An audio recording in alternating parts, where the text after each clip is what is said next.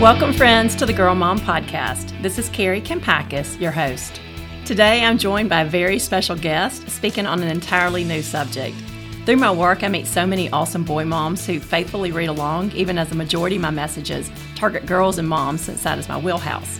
And now, I'm excited about this new guest who offers a really helpful perspective for boy moms and their sons about what it looks like to live up your faith as a teenage boy. My special guest is Will Hudson, and he has a really cool testimony about coming to faith, not by getting it all right and being perfect, but after making some mistakes that eventually brought him to Jesus. Originally from Alpharetta, Georgia, Will is the oldest of 4 siblings, and he plays football at Samford here in Birmingham. He's in his first year of grad school earning his MBA, and he has a deep love for the Lord and a desire to help other young men choose a path less taken. So I heard about Will through Mary Lauren, my partner here on the Girl Mom Podcast since last September, because Will and Mary Lauren recently started dating. They are adorable together, and I know that Will will bring a lot of wisdom to the table, just like Mary Lauren has. Mary Lauren is also sitting here with us today, and we're excited to listen as Will shares some of his story and very helpful advice for boys today. Will does not know this, but Mary Lauren and I have already decided that he has a future in boys ministry, and we believe that conversations like this are only the start for what's ahead for him. While this episode is geared toward teenage boys, everyone can benefit from these truths.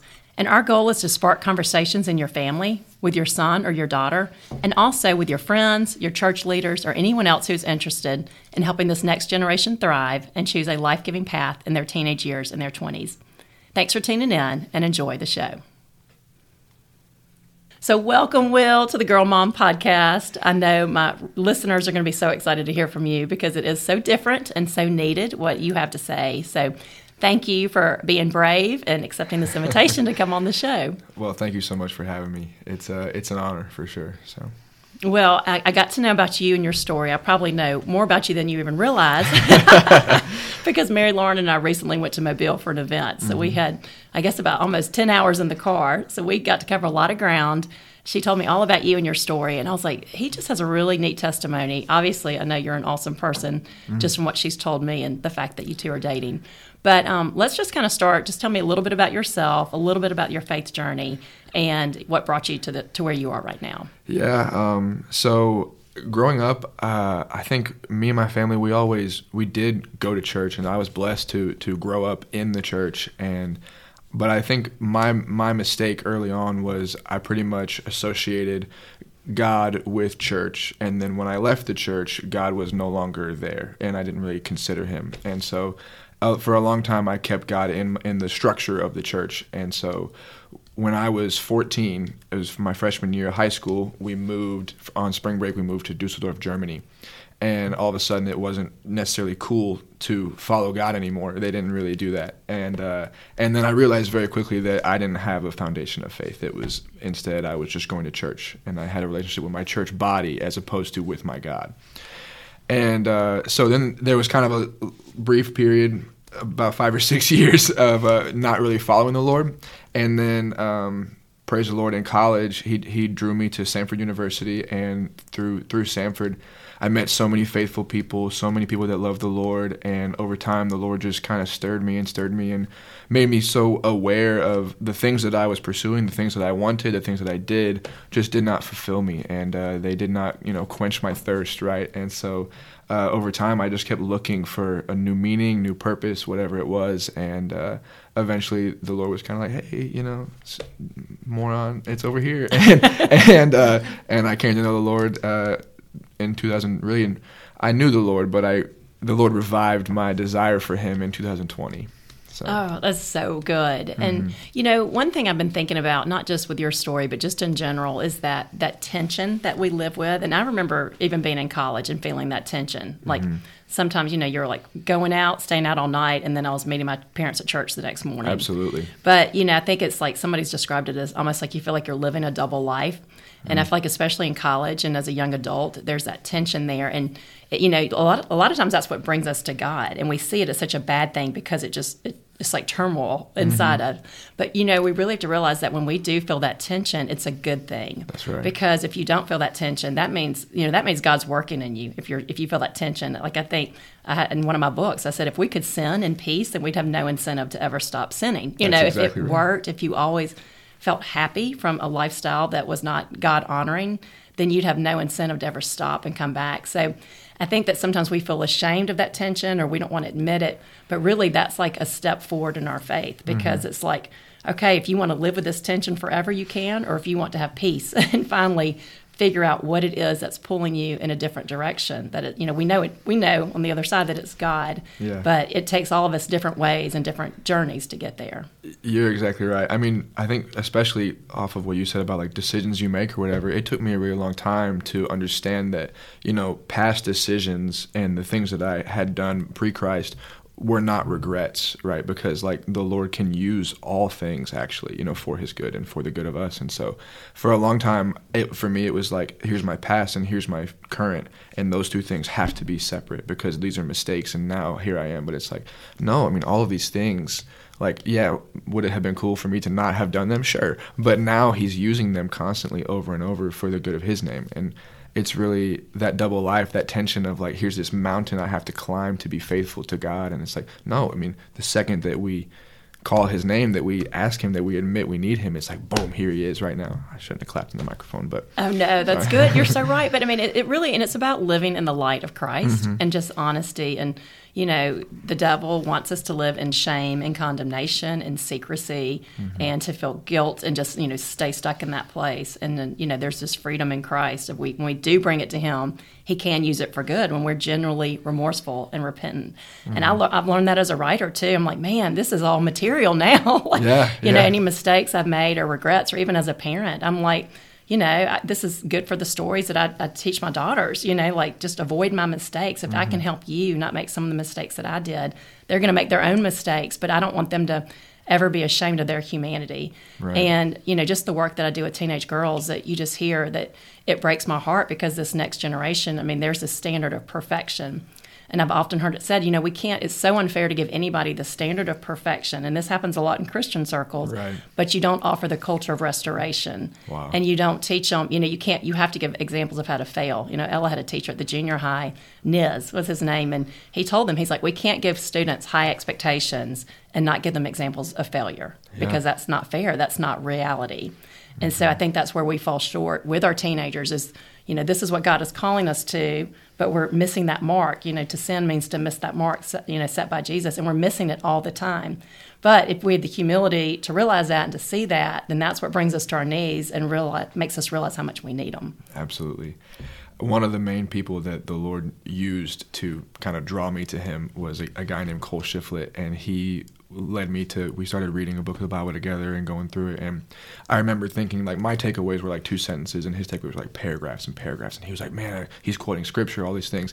And I'll never forget the first time he sent me a voice message, just basically saying, like, hey, man, just wanted to let you know, like, I've really been struggling with so-and-so with this, and, like, I fell into this. And he was like, I really wasn't the person that he did accountability with because I was just getting to know the Lord, but he used that to show me like, hey, like we still fail as Christians, and my mind was blown. I was like, holy cow. That's so you're saying somebody further ahead on their journey, their faith journey, came to you. That's so good to let you know that as a new, not a new believer, but yeah. But I had built him up, and I put these Christians on this pedestal of like, I don't know if I'll be able to get there. Like, I've done so much. I've done all these things. And he was like, dude, I'm going to be a pastor. And like, here I am struggling, And I was like, oh my gosh. So you're exactly right. The humility of that is huge. That's so good. And I thought about this too. I think this is something, boy moms are just like the girl moms. They're always looking for, what can I do to help my son? Yeah. But we have a mom in our community, and she's got like 4 awesome boys. And somebody once told me that one thing she did with each son was each one had an accountability group. And they would meet in their basement like every Monday before school. And they would share things with each other that they would not share with their parents or anybody else. But it was their accountability group, like basically like, oh, this is where I messed up. This is what I did. And I just think that is so healthy, and especially for boys who don't normally open up to each other like that, or it's not considered cool or very manly to do that in the world's eyes. That I just think that is so freeing for them, and it just presents a different way to live. That is 100% right. 100%. Okay, so we're going to get into the good stuff. You've got 5 points. Like I said, Mary Lauren and I think you are going to have a whole future in this ministry for boys because there's such a need. There's a lot of people doing what I do, but there's not so many people doing it for boys, especially younger people. So I just appreciate your willingness to do this. But, as a girl mom, people are always telling me, oh, I'm so glad I don't have a daughter. I'm so glad I have sons. And they feel like it's kind of like, it's so much easier. But I'm like, it might seem easier, but I would have totally different worries with a son. Like, I think that there's a lot of things that maybe you don't know to worry about that boys are struggling with. I just hear and see a lot in my work. But, the culture from the beginning, and I can't remember who said this. I don't know if it's John Eldridge. He writes great books for young men, but he talks a lot about what it means to be like that true masculinity. But someone said that what the world is teaching boys, what it means to be a man, what they're saying that goes from the playground to the bedroom to the boardroom. So basically, like when kids are little, elementary school, the man is whoever's the best athlete on the playground. He is the man. He dominates. And then when you're a teenager, the man is whoever's getting the sexual conquest in the bedroom. That is the man, whoever's getting the most girls. And then as an adult, it's whoever is, thriving as a CEO or doing well at work has the power. That's the man. Absolutely. So, I think about from a mom's perspective, that's what we're working against. And then I've also had moms tell me that, especially, when a lot of times the mom has gotten really deep in her faith and she's trying to teach her son one thing, and yet the whole time the son's kind of looking out the corner of his eyes and watching his dad, and he's modeling something completely opposite. So in a lot of ways, it's hard to find those role models for boys. I feel like girls have more examples, but let's talk a little bit just about the culture of what people think it means to be a man, and then what it really does.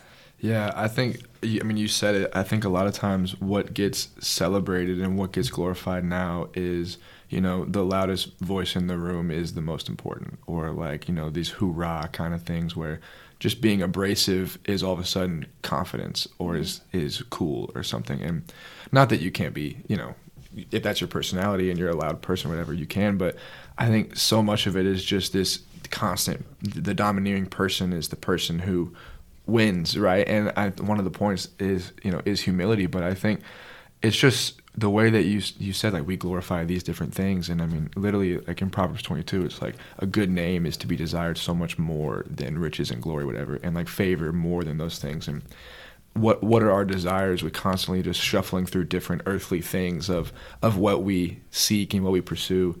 And just constantly over and over, whether, like you said, the playground, the bedroom and the boardroom. And it's disappointing how much we celebrate those things. Like how much I can look back and think about how many times that me and my friends have been like, you got with who? You did that? Oh my gosh, that's amazing.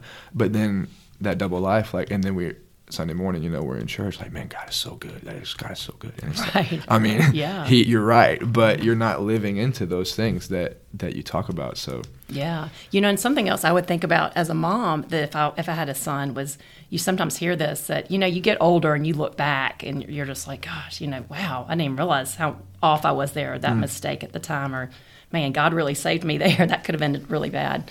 But one thing you often hear about is that say a boy is playing into that lifestyle, you're getting praised. If you don't know better, it's hard to know that there's a better way, because that's what the world is teaching you through movies and your friends and everybody else. But what happens is a lot of people get older and they do come to Christ, they're having to deal with that regret. And like, especially they say sometimes it hits these men when they're grown men and they have a daughter, and all of a sudden they're realizing how they saw women, or they saw girls, and now they have a daughter that's in that position. And so I was like, if I had a son, I think those are the kind of things I would have those conversations. Just think about this, because it's so countercultural, and you're not going to hear it anywhere in the world. Maybe church, I don't know, but I think it's why it's so important for moms to be saying these things at home and dads to be saying these things at home and to be modeling it, because if we're not teaching this to this generation, everything else is going to be countering, saying the exact opposite. That is, so I have two younger sisters, and it is crazy how much I could disassociate myself from that. Like, my sisters, anybody around them, all my friends, anything, like, I demand, like, you respect my sisters. Like, that is a non-negotiable. But these other girls that I'm interacting with are someone else's sister, Right. And it's like how quickly you can separate that. And it's, this girl is not related to me, right, or whatever. So, like, it's different. This girl, I'm going to pursue what I want, my selfish ambitions and desires, But with my sisters, like, you guys are going to respect my sisters for sure. And why would I expect differently for them than I would for any other girl? Because obviously later on, it's like, well, those are also my sisters in Christ, right? And so, like, the treatment that they deserve, and praise the Lord that He blessed me with my sisters so that I was like, oh my gosh, what have I been doing? Because it's like, how would I want other men to treat my sisters? And am I treating somebody else's sister in that way. And I mean, I think that's an incredible way to ask yourself that question. Like, how are you treating these girls, you know? I mean, that needs, you're going to be doing ministry forever with all this. I mean, I don't think boys you don't think about these things until somebody admits it. And that's why, you know, we're going to get to humility, but that's why it matters so much. But how God can use that. And, you know, I think about, you know, sometimes we just we're making these mistakes and we don't even realize it. And I think about St. Paul in the Bible, where he was Saul before, but, you know, he was killing Christians and doing all the terrible things, persecuting them. And then it's like only when the scales came off of his eyes did he realize how mistaken he was and how terrible those acts, those murders were. But then he ended up becoming, like, you know, the greatest evangelist after Jesus, of course, but just, you know, writing more than half the New Testament and evangelizing worldwide, and how God used him. But like what makes his writing so powerful is he's so humble. And so I think that's the key trait. I see that in a lot of ministry people that, you know, I mean, moms worry about you worry about your kids when they're off the rails regardless. But sometimes I'm like, who knows, that he might be a pastor or she might be going to ministry. Like, you never know. Like, those are a lot of times the best people, and they're so good at their job because they are humble, because they're like, I have no room to judge anybody. I made those mistakes myself. There's no doubt. Paul is my, like, even for coming on this podcast, Paul is my greatest encouragement, because he's like, yeah, I didn't come and use fancy words, right? I came to you in fear and trembling so that nothing would be glorified except for the Lord. And I'm like, perfect. I can come in fear and trembling, no doubt. I can do that easy peasy. I mean, and the humility that he has of, like, you don't have to use fancy words or do anything else. Like, just like lift the name of Jesus up, right, and everything else. Like, he'll do the rest, right? So. That's so true. And we did a Bible study, and one of my friends mentioned this, and I'm like, I never thought about it, but they were talking about how Paul lived as a fully forgiven man.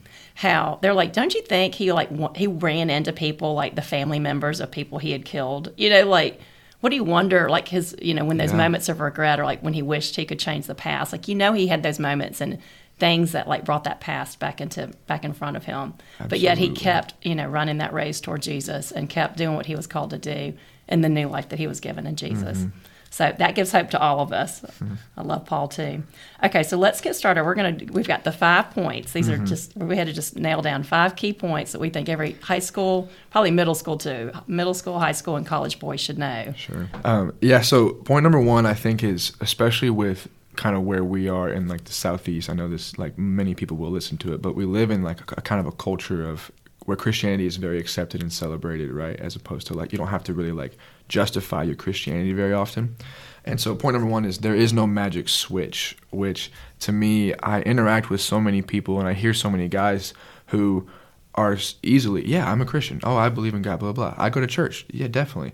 But they don't necessarily live into what we're called to live into as Christians. And whether they say it or not, you know, what their rationale is and their thought process is like, oh, I'll get serious about it after I graduate. I'll get serious about it after high school, after college, whatever it is. And you know, it's easy to be like, yeah, I'll get serious later on. I'll be more. But what you're really saying is, like, I want to live into this sin right now and have some fun, right? And then later on, I'll get serious about my faith. And I think one of the greatest things that my dad has ever taught me is, like, there is no such thing as one day you wake up and you flip this switch and now you're going to be super faithful and you're going to live into all these things and you're going to do what you're supposed to do, blah, blah, blah.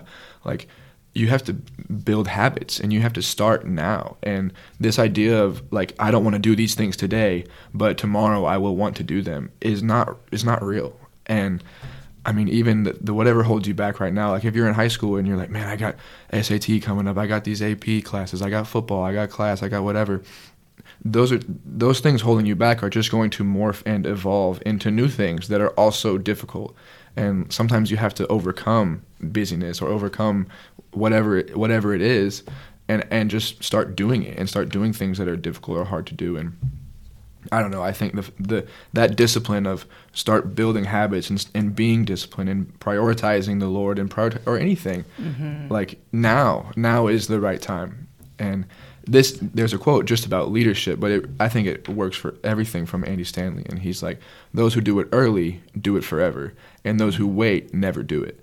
And it's like, that's so good. Yeah, I love that. If you're waiting, like, you're going to be waiting your whole life. Like, there's never going to be a time where you're like, oh, this is the perfect time to stop sinning and to follow Jesus and to...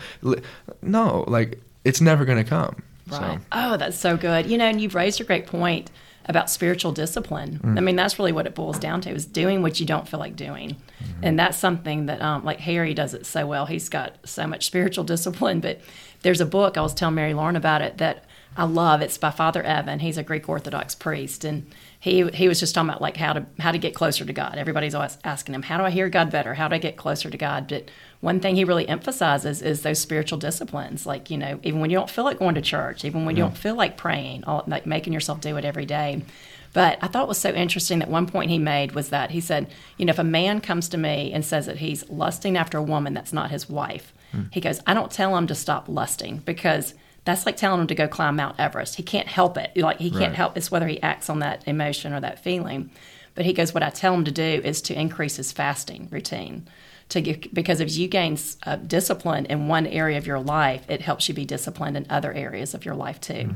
So you play football, so it's the same thing, and when you grow, which, if you've grown disciplined in doing your workouts and eating what you need to eat, actually you're kind of at an advantage even if you're taking this into your spiritual life. Like, just take these same skills into the spiritual world. Like, what are some little things that I could do every day that get me on that track? And I know you and Mary Lauren I think you're about to finish the 21 Days of Prayer, but she was bragging on you how you picked her up every morning at 5 o'clock in the morning, which is so sweet, to take her to 21 Days of Prayer. But that's something, even the 21 days, that's hard to stick with it. My daughter did 21 Days of Prayer, and I was like, I don't know if she'll do it the whole time, but she did it every morning. But I think it's those little spiritual disciplines, especially at y'all's age, if y'all can, get those set, then it's just setting the foundation for a better life. Yeah. I think just even the mindset of like any like discomfort is not going to deter me from following you, right? Or from whatever. I mean, because there's always going to be, I keep hearing from my friends are starting to like get married and do all these other things. It's like really like grown up stuff. And they're like, one of my friends just had a kid and it's like, man, the baby was up at whatever time. Like, you're not sleeping, blah, blah, blah. But like, they're still in the church at every Sunday morning and stuff like that, where you have to build these habits of like, these are non-negotiable things, right? Like, spending time in the Word is non-negotiable. Like, these with my community, non-negotiable. And if you don't practice that, if you don't work on that when you have the time and when you do have the freedom, like, it's going to be really hard to develop those habits that you want in the time that you want to have them. Oh, that's so good. So if you had to give somebody that's like just starting out, like, I want to start growing in my faith, like, what are 3 of those atomic habits, those little habits that you think that you would recommend just to kind of get started? That makes it feel doable. And it might be, do this one habit for a week, and then the next week or next 2 weeks work on this other habit. What would you say helped you the most? Yeah, I think for me, number one, find a buddy. Good. Okay. Doing, like, if you look, and we were just talking about this, just look through the entire New Testament post-Jesus and find the person that did their faith journey alone. Like, it doesn't exist. Even the people that were physically alone were, like, Paul was writing letters to other people from jail and stuff like that. Like, you have to find some version of a community. So I think finding a buddy for me was huge, and that accountability is incredible. And then the other thing, just interacting with his word in general. Like, to me, the Bible was like a massive, massive book that had tiny little words and weird, and it was so daunting to me. Like, what am I going to do? How am I going to read this? I don't get what he means. Yes. And so my buddy was like, hey, let's just read through John together, and we'll read this was during COVID. It's like, we read a chapter a day. I mean, whether you do a chapter a day, half a chapter a day, read through John. It talks about Jesus. You understand the character of Jesus. This is, if anybody comes to me and says like, hey, like, I want to get more serious about my faith, the only thing that I do is point them to John. Like, that nothing else is like, let's go read John together. Good. Okay. I've read, we end up, we do a lot of John basically, and you can read anything you want, but right. I think interacting with his word as often as possible and a buddy for sure is that's only 2. I don't know about it. Yeah. I think, but I mean, those are 2 great ones, and I think that's very doable for anybody. Yeah, and it doesn't. I think the hard thing for me also was, I felt like when I do things, I want to do them very, very well. Unfortunately, sometimes I want to do them very well, and so for me, like, starting off with reading, 10 minutes or 15 minutes a day, I'm like, this isn't enough. I gotta get like real serious about this. But I don't think that, especially early on, like, you don't have to. 10 to 15 minutes a day is just interact with his word. Like, don't make it this thing where like, oh, I only have 10 minutes today, so I'm not going to do it. Like, that's just a lie from the devil. Like I'm not going to do it because I only have a little bit of time. Just do what you can, and then gradually, like, the Lord will increase your desires for him too, and then you'll do more and more and more and more. That's awesome. And something else I think that helped me, because I was like you, I went to church, grew up, but it was kind of a Sunday thing and left it there. But, just realizing, too, that you can pray anytime. Absolutely. And so I used to always think that I would only pray at night, and then half the time I would forget because I was too tired to pray. Or then I'd pray when I was really stressed. But, like, now I pray all the time. And it might be, help me, God, help me, Jesus. Or I'm about to have a conversation with my daughter, and I'm like, this might not go well. And if I just say it the way I think I should say it, it's probably going to push her away. But I'm like, God, give me the words. Like, give me that wisdom. And he answers those prayers. But, whether you're scared about a test, or you're going into an interview, or you have a big game, or you see somebody and you feel awkward but you want to go say hello, you just need those little moments of help. And I think as you get in the habit of doing that, you realize, like, God is in everything. Yeah. Just every little moment. I remember one of my mentors at one time was telling me this similar thing of like, just pray anytime, just pray whenever, like pray in the car. And I remember, this is so stupid, I was like, I can't close my eyes while I'm driving. Like, how am I going to pray in the car? Right. And he was like, keep your eyes open and pray. And I was like, no, it's not a real. And yeah, that, like, I don't want to make prayer like too casual, but like, you can pray at any time, like you said. And so now I pray in the car all the time, but like, I remember, like, how am I going to close my eyes while I'm driving? It was just... Right, I know. Yeah. I think because you grow up thinking prayers are done at night with your eyes closed in a dark room, but you can talk to him anytime. Absolutely. That's so good. Okay, so let's get on to our point number 2. What do you think is the second point, or second way for boys to grow closer to Christ? Yeah, I think one thing that we have to understand as young men is that, like, humility is manly.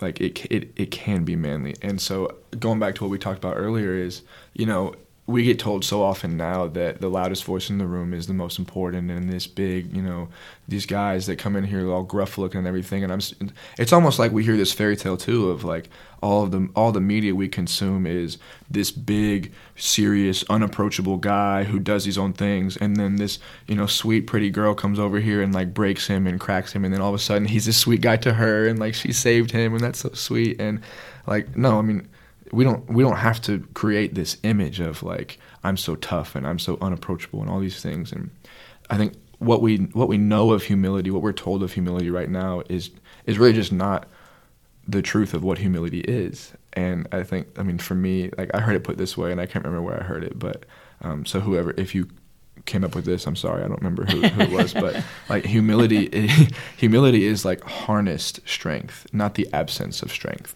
And like, just because you can do something doesn't mean you have to always show it off and this, that, and the other. Like, humility is knowing you're capable and having like a humble confidence about you that, like, yeah, I can do these things. I am able to do these things, but harnessing it and only using it when it's actually for good, Yeah. So. Oh, it's so good. And we talked earlier about how, Harry's Greek Orthodox. And honestly, like, when we started dating, like, that was one of the biggest traits that drew me to him. Like, he was just humble.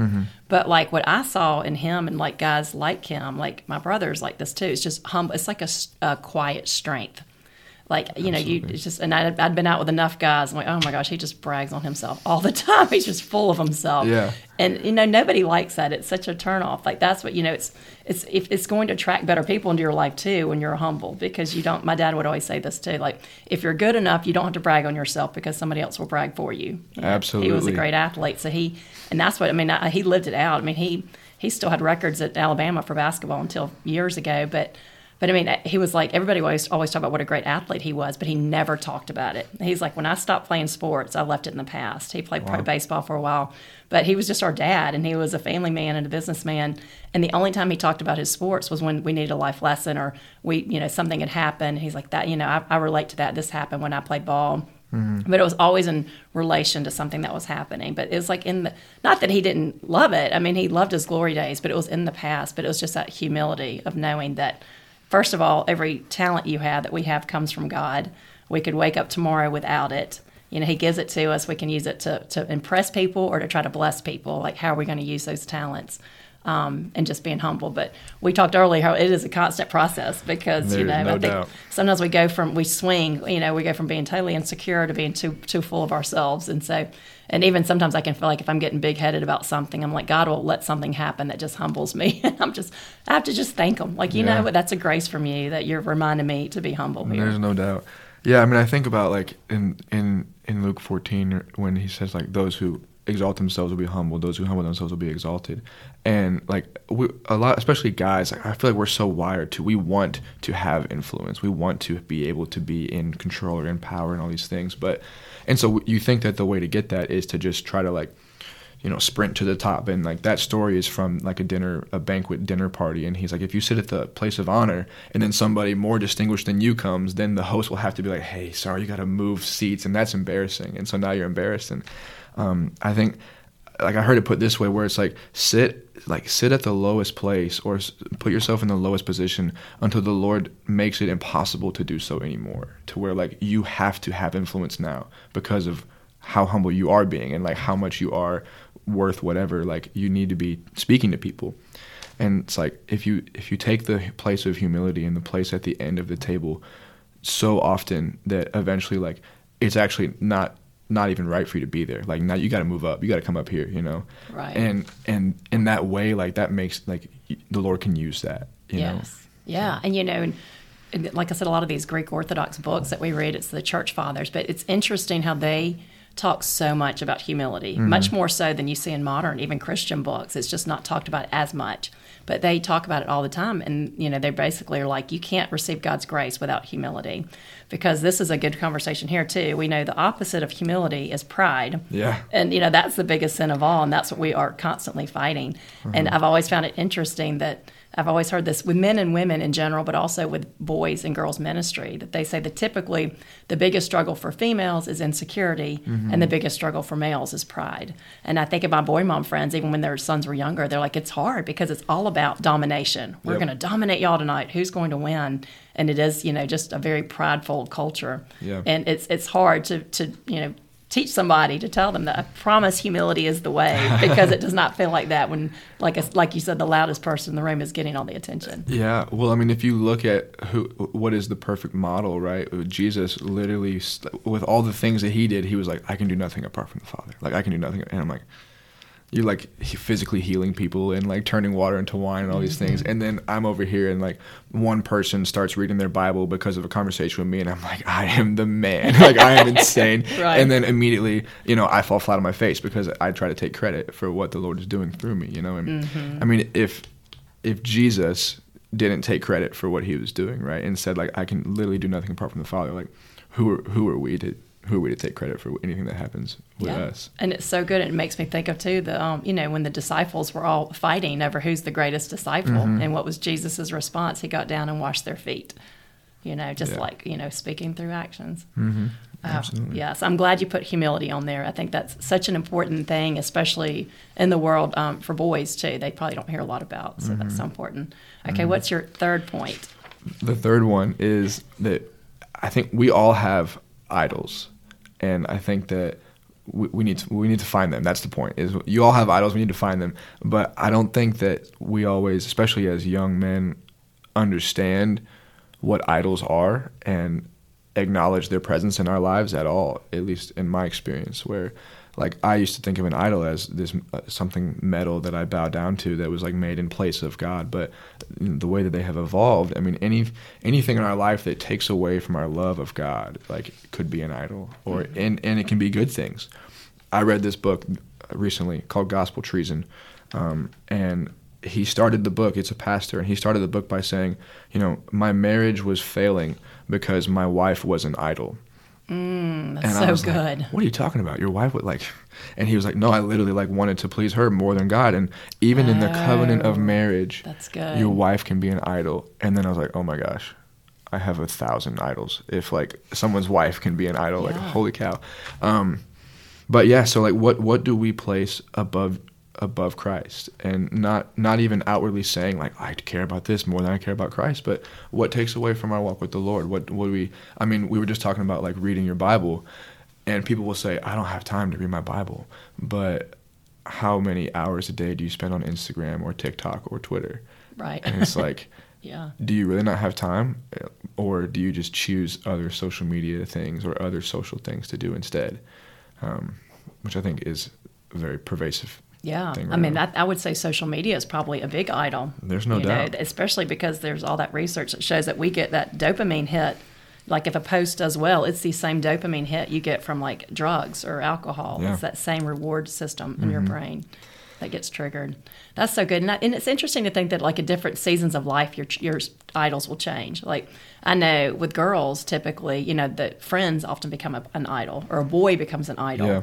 And so they've centered their world around the boy, and then he's human and he can't live up to the expectations, or he breaks up with her or whatever. And so, especially when moms have heartaches in their girls' relationships, their friendships, I'm like, I know it's so hard to see them go through that lonely season, but sometimes, God allows these things to happen to take these idols off the pedestal. And it's really only when our idols let us down that it brings us to Jesus. And you realize like he's the only thing that we can put our confidence in, because everything else is going to change. And when you look at people who are truly humble and confident and just can go with the flow of circumstances, I mean, usually it's because they have God on the pedestal and they can handle the different fluctuations in their life. Like, okay, I'm disappointed I didn't make the team, but I'm okay. I'm still standing. Or I'm disappointed my friends are doing this to me, but I'm still standing. So, it's helping our children live better too when we teach them to identify those idols, because otherwise if your friends are an idol, you're going to do whatever it takes to stay in their good graces or to please them, even if it's not rational. Yeah. And you see that happening a lot of times.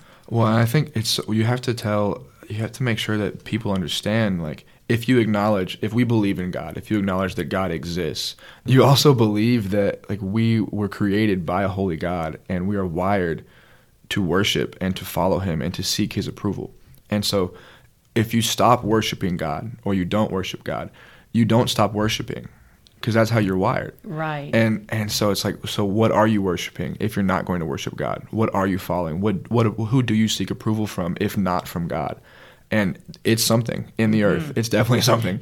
And I heard it described this way, and it really blew my mind, where it's like if we got like dropped in the ocean basically and we couldn't breathe, and you like somebody sent you like a breathing something to help you, like a water, what is that called? A tube, like an oxygen tank. Sorry. And like somebody sent you like a breathing apparatus to help you breathe, and you breathe through it, and then like eventually you overuse it and it like rips a hole, and then you can't breathe through it anymore. You toss it, and then you grab another one, a breathing apparatus, and you breathe through it, and it allows you to breathe for some time, and then it rips, and then you find another one. And it's like, and so it is with idols, where like some of these things are good. Some of these things are enjoyable. They do give oxygen for some time. Being popular, it is fulfilling for a little bit. Like having good friends or whatever, it all works for a little bit, but inevitably it can't sustain you, right? Because it's not the living water that Jesus offers us. And so a hole gets ripped in it, and then we can't use it anymore. And so we just keep cycling through these idols until finally it's like, well, I'm out of things to breathe through. And then you like look up and oxygen's at the top of the water, and you swim to the top and you breathe, living oxygen. And so that's so good. Yeah. I love that. And you're so right. And I think especially you learn that when you're young, and then you get to be my age too, that you realize that that sometimes you have to let those idols have to let you down. You have to try everything but God to realize that he's the only thing that's going to satisfy you. Absolutely. But most of us have to learn that the hard way. Unfortunately, right? Unfortunately. So what would you say is your fourth point for boys? Yeah, we have to understand that our girls are sisters in Christ. And this is obviously, I'm sure everyone's going to be, oh yeah, obviously. But I mean, I think that it's easy to say that, and it's much harder to live that, where if you're just not being rude to girls, that doesn't mean that you're treating them like sisters in Christ. There's so much more to treating girls than just like being nice to somebody. I think back, especially when I was in high school, of conversations that I had with girls and the way that I communicated and what I communicated to them through my actions and my words combined. It's so much more than just saying like, oh, hey, like, you look nice today. And I'd be like, well, I was being nice. But I was also like making a comment on their physical appearance and like saying something. And I'm not saying that all those comments are bad, but right. You have to understand, what are you communicating more than just your actual words, and what is being received by what you're saying too. So yeah, that's so good. I mean, I love that. And I think girls, too, the same thing, seeing boys as your brother in Christ. And, you know, girls have their own issues. A lot of times they try to manipulate. And, you know, my friends and I talk about this. Like, you know, females, and I think this is why boy moms they pray so much for their future daughter-in-law because they know how much influence she's going to have. I'm like, you know, you could marry somebody and totally influence where you spend every holiday, and the boy has no idea what's happened. You know, like, and you see a lot of times that they have, or a girl kind of separates a guy from his family or whatever, that they have, you know, not treated them like a brother in Christ, that they're looking out for themselves and their selfish interest. And I think about that too. If I had a son, I'd be talking a lot about just how girls can kind of twist things and manipulate things just as much as a boy can too. And just, you don't even realize what's happened to you. And so you really do have to have that heart of like, it's a sister or brother in Christ. And I think it was Pope John Paul II that said that, you know, the opposite of love isn't hate, it's using people. And I think that's what we see so much of just with boy-girl relationships and just the hookup culture. It's just on both sides, sometimes it's just using people. And then it's just going to lead to dead-end roads. It's never fulfilling, you know, and that's what you just want to tell everybody, that God doesn't give us these guidelines and these, you know, the commandments and this way to do life. It's not because he's trying to suck the fun out of life, you know. Like, he really does know better. Like, this is the way that's going to lead you to happiness and joy and peace and all the things you want. But, you know, sometimes people learn the hard way because, again, you're not getting that message from the world of how to treat a boy or a girl as a brother or sister in Christ. Yeah, I mean, I think so much of my interactions and relationships with girls was transactional. And, like, that could be anything. That could be physical. That could be, you know, just in communicating, emotional, whatever it is, where I was the center of the relationship in my own mind, you know. And I think you think about it a lot, especially, I mean, recently, even just, like, dating Mary Lauren. I mean, it starts as my sister in Christ, then, like, no matter what happens with this relationship, like, you want to leave her better than, you know, you found her. And, like, you want to be able to, let's say it doesn't work out, and you want to be able to, like, look them in the face and be like, that stinks, but, like, we're better, you know, we're better for it. And because you are my sister in Christ still, even after this. And that concept of, like, you want to, like, serve these girls, and you want to treat them like a sister. I mean, I keep saying it over and over, but, like, I mean, that whole idea just turns it so much from thinking about myself and, like, what do I want or what do I desire, whatever, to, you know, you want to actually work towards something better and something better for them as well. Yeah. You know, we always talk about this, and I talked about this in one of my books too, that, you know, there are just so many reasons just keeping your relationships innocent, which, you know, everybody, like a lot of people make mistakes, and so I'm not shaming anybody that's been there, but just why does God, you know, call us to live this way? But it does, because, you know, we have, you know, I know somebody that she dated somebody in high school and it was very innocent. And so, you know, they still hang out together as families. They're still friends. And then he dated somebody else. You know, they all went to school together, and it was not as innocent. They dated for 2 years, and it was a hard breakup. They all have kids the same age. And, like, the one who had the innocent relationship, like I said, they can still hang out, like, as families. Their kids are friends.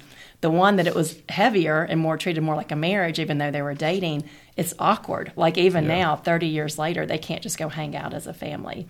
And so it just does go back to treating them like a brother or sister in Christ, and knowing that, you know, Father Bob Sullivan, he once told me, he's like, you know, I think he would tell the students at John Carroll, he says, love says I can wait. Lust says I have to have it now.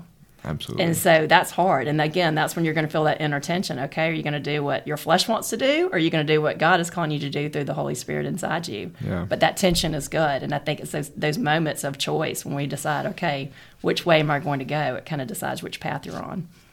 Yeah, I mean, and I think it goes back to what we celebrate those things, right? We celebrate those physical interactions, and we celebrate hooking up with people, and we celebrate those things. And then if we as guys celebrate it, then girls see it, and then girls almost, like, become, like, self-promoters and self-marketers, like, look at me, like, I'm worthy too, I'm good too. Yes. And it's like, we're just communicating such the wrong things to girls as guys. Well, you know what's so sad too, I talk to a lot of people who are my age and single, and the whole thing with sending pictures and all of that, like, it happens at my age. And so I'm like, why would anybody do that? Like, I would never send a picture, you know, but I'm thinking it must be because they think that's what it takes to get a man, or to keep a man, or to keep them interested, to do that. And it's just like, no, that's not if that's what the person wants, that's not going to be a good relationship. That's not somebody you need in your life. But I just think there is that mentality, and it's working both ways. And it breaks my heart, because, you know, there's going to be a lot of regret on both ends. But oh yeah, absolutely. Yeah. Okay. So, the fifth point. What do you think is the fifth point young men should know? I think that we have to understand that following Christ is going to look different, and that's okay, right? I mean, we're called, to be in the earth, but not of the earth. And so, if you're pursuing Jesus and he is calling you to different things, and you come to know him better, you're going to realize that a lot of the ways of the world are not necessarily what we're called to, and that might mean that in a really formative time in your life when society and being popular and being cool is so important to you, that you might have to miss out on some things. And you might even communicate like, I'm not interested in this thing that you guys are doing. And I think that a lot of times people see it as like a negative, like there's so many rules to Christianity, it's so hard. That's why I'll do it later, to go back to the switch, right? But I think what you have to understand is that like following Jesus is so much more fun. It's so much better than all the other things that you're going through right now, that you're fighting with. Because all these things of the earth, they just don't satisfy. And a lot of people will have to learn that for themselves. I hope not everybody has to learn it for themselves, but like following Jesus is going to look different, and that is for God's glory that is happening. And like that is so good and so exciting. If somebody were to consider you like, oh, he's the Christian, let's go have a party and let's go drink or whatever, let's go try to hook up with somebody, and it's like, well, we can't invite so and so because he wouldn't be into that. Like, that's incredible. That's not a negative. That's not bad. And like even Paul writes, I can't remember where he says it, but he's like, how you should consider us like as servants of Christ. Like that's how you should consider us. That's how you should view us. And I think there's so much glory in that we've gotten so twisted by the world, right? That's not cool, but that is awesome. I mean, that is so cool. Yeah. And I think this is a great point here to think about, is like, making these different choices, especially if you're in one world and you're trying to get into a better, if you're not following Christ and you're trying to get into that world of following Christ, then you might lose friends. And, I know even people who have gone to like rehab, that, one thing that they tell them, if you've gone to rehab and you have an addiction, like you got to get new friends, because if they go to rehab and get clean, but then they go right back to their old friend group, they're just going to fall back into it. Yeah. And I have a friend whose brother, the same thing, that happened to him, and he tried to make new friends and he couldn't. And so he went back to the old friends and it started all over again. And so, but it also reminded me too that I have another friend that she said that when they were in their late 20s, that her husband, he just decided to quit drinking. She's like, he didn't drink every day, but when they went out, it was just like a lot. And it was starting to come in between them and their marriage. They had a baby, and she was like, basically, I'm not putting up with this. And so, he did it. He has not had a drink since then. And so it's really impressive. But she was like, we lost some friends because of it. And he wasn't as fun when we went out at night, but because, he wanted to go home early and all of that. But what she said is interesting, with us being the age that we are now, a lot of those same friends have had alcohol issues, or they've fallen into addiction, and a lot of them have circled back around and are now coming to him because of that choice he made. But it took them 20 years later to get there. Yeah, I think about, sometimes it's easy for us to, if we had like a full stronghold, if we're holding on to our life like fully, it's really easy to kind of halfway open your hands on your life, but it's a little bit harder to fully open your hands and submit all of your life to God. And I think that sometimes it's easy to be like, I love God. I want to pursue him, but I still want to do these 4 things, or like these 2 things. And the fact is that it's so much better when you submit your whole life to him, your whole life to God. And yeah, you might lose some friends, but I think what's cool, even in my life, I have lost some casual friends, or maybe some real friends, but I have gained, praise God, influence in people's life. And like people come to me and ask me real genuine questions now, as opposed to just saying, hey, how's it going, blah, blah, blah. Because they see that, praise the Lord, my life has changed and has become more intentional and for him. And so what you might lose in a casual friendship, you will gain in a kingdom influence that is so much better. Much better. I cannot agree more. And also in friendships that are real, and the type of friendships that are going to last too. That, and a mom friend described it to me one time. I traveled to different communities, and I always ask them, like, what's the biggest issue you see in your community? And she said, what I see here is that a lot of families are living in a state of preservation. Yeah. Like they just don't want anything to change. And so the friend groups are starting to shift, like always happens. So they're getting tickets and planning trips and all these things to kind of force that group to stay together. And basically not trusting God's plan for everyone, which we all do in some form in our life. But, we were just talking about how, that's our human instinct is we don't want anything to change. We're so scared of change. We're so scared to lose those friends. And it feels like all this loss.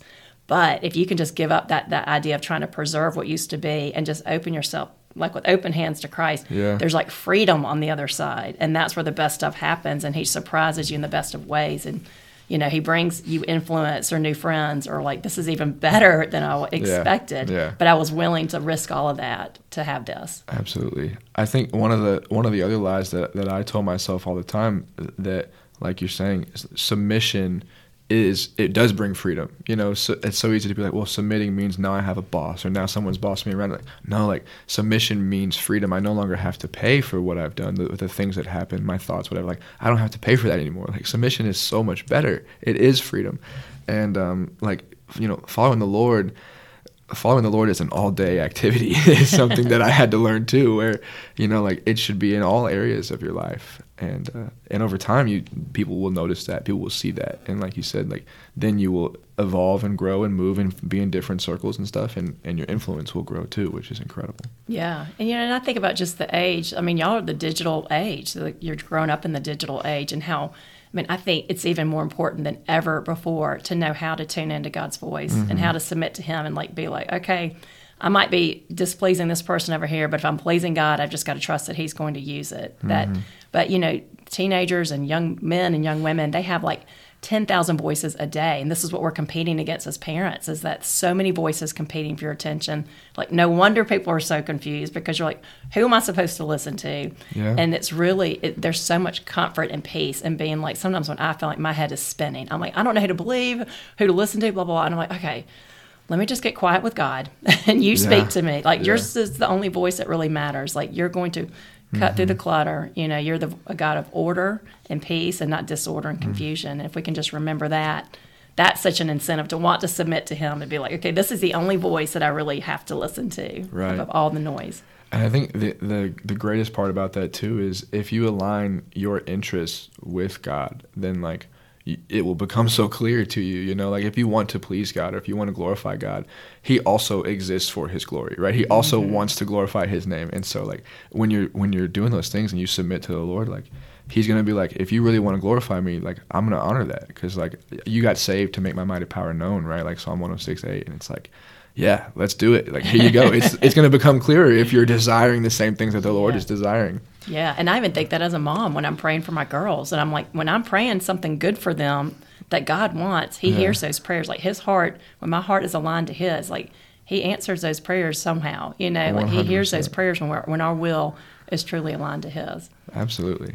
So, Absolutely. This has been so good. I know people are going to want you back on, and like I said, I can't wait to see what God continues to do through you. But I just think this is so important. I hope you keep doing exactly what you're doing. And I know that aren't you the chaplain for the football team? Is that right? It's not my official title, but I'm very honored that I get to be a part of the team and lead some of those guys to Christ. So. Well, you're doing amazing. So keep it up. Is there anything that you'd want a final word for maybe a young man or boy who's listening, that they're having that tension? They're kind of like where you were for several years, wanting to follow Christ, but just not quite there yet. What would you say to them? I think, goodness, I wish that I could meet them in person, right, and know their story too. But I think the greatest thing that anyone could ever say is that I've tried it. I've tried a lot of things, right, and following Christ is worth it, and it is 100% worth it. And there is no better satisfaction or no better feeling than actually knowing the Lord and understanding what he has done for you and what he has done for me. And so if there's any final word, he is worth it. I promise you he is worth it. Well, thank you so much for your voice and your influence. This next generation needs it, and I hope you will join us again. Well, thank you so much. I'm very honored that I got to come on here. So I loved it. I was looking forward to this all week. Thank you, Will. Thank you.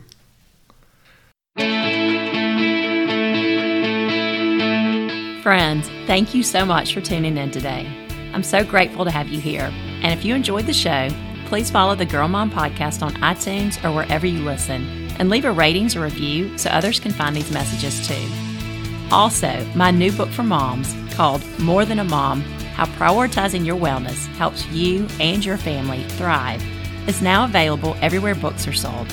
This book is for girl moms and boy moms and full of encouragement no matter what season of parenting you're in. Find the link to this book and my other books in the show notes. Thanks again for your support and have a great day.